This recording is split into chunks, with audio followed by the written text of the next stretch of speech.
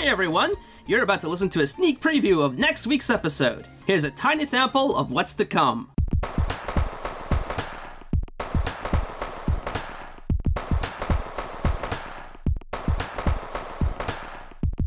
Kirby Air Ride is a spin-off of the mainline Kirby series. It's a racing game where the only controls you have is the control stick for movement and the A button. And the A button can be used to boost forward, to drift in a very shallow kind of way, and that's it. Also, you can use it for menu navigation and things like that. Kirby Air Ride comes packed in with 3 modes: Air Ride, Top Ride, and City Trial, which we'll be talking about in a little bit. Air Ride is the main mode of the game. You can choose a certain vehicle, or in this case, stars which have different attributes, and you can use them on 9 different courses, 8 of which are there from the start, and 1 which is unlockable. Each course has a different gimmick, which kind of diversifies gameplay a little bit, but ultimately, it's the appeal of this mode is very limited. You can't suck up enemies as Kirby in order to gain different abilities like fire, like sword, but it's mostly just in terms of to stop your opponents from getting any further, or in some instances you can even set it up so that you can retire, and if you can actually kill your opponents and then they just die and then they can't complete the race. So you can do that as well if you want to. If it weren't for the checklist mode, which we'll go into in a little bit more, you could probably see all of Air Ride in like 1 day's playthrough and then unlock the final mode, and then we really would have seen everything. Top Ride is another racing mode. This time it's even more limited. There's only 5 courses to choose from, each with different gimmicks as well. But you also have 2 stars you can choose from. There's the Steer Star, where you can only steer left and right, and there's the Free Star, where you can move in any direction. This mode is a lot more arcadey, in which there's items that are kind of thrown about across the area, and you can use different items that have different attributes. Some that can set a bomb, some that can give you more speed, or some that's just like a hammer. You can just swing at your opponents automatically, of course.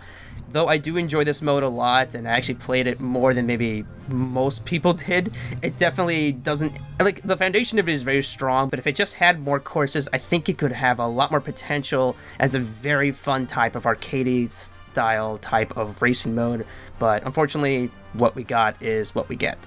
And then there's the City Trial mode. In City Trial, you start off in a random location in this giant sandbox world sort of area, sort of a play area kind of thing. You start as a Kirby, and your first star is the Compact Star. Now, the objective of the City Trial mode is that you're going around this giant sandbox area, going into all these boxes, which are either blue, green, or red with different attributes, and you break open these boxes and you try to collect power-ups that increase your stats in specific attributes. You can increase your speed, your turning ability, your boost power, your charge ability, your weight, and so on. This world is very spacious, and you can kind of go from place to place very, very quickly. But the other thing that's great about it is that you can power up your Compact Star, or you can choose to get off your vehicle and go find other stars of different attributes which you can use. Personally, I like to use the Swerve Star, because even though it is kind of a stop-start type of star, that kind of works for me. And at the very end of the mode, which can be limited, you can either play for 5 minutes or you can play for 7 minutes, you compete in an event which, depending on the abilities you've been collecting, may be either a liability or an asset. And the events are of different types. One of it is just a very basic type of racing style, but with just 1 lap. Some where you just defeat a bunch of kind of enemies. One is where you face against King Dedede, the boss of the game, sort of.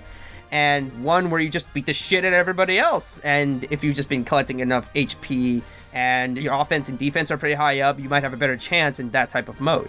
What also kind of makes this mode very special is that there's also events that happen in the middle. Events which can give you an advantage or disadvantage depending on what they are. In one mode, there's a giant enemy from Kirby Superstar called the Dynablade. Some of them are just incredibly cruel, and again, I should remind everyone, this is an E-rated game where a fucking meteor apocalypse, meteors rain from the sky and explode different areas. But again, if you're just careful with your movement, these meteors will blow up and they'll reveal power-ups, so you can go get power-ups, but you also realize that it's just, there's no remains of anything. Well, that might not be exactly accurate, but like the entire area just feels like it's been charged from like a crazy nuclear explosion, and it's just those are the kind of crazy events. There's also like more simpler events like, oh, there's an event where all the boxes contain the same items, or there's an event where there's a thief and you're trying to find the thief, and then if you hit him, you'll be able to get more power-ups.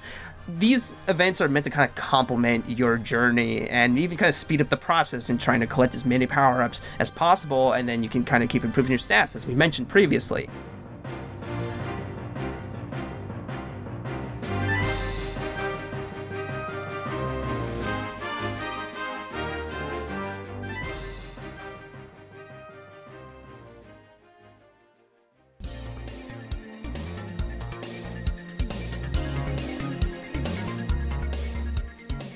Thanks for listening. For more info and updates, visit randomchatterings.weebly.com. Until next time, take care, everyone.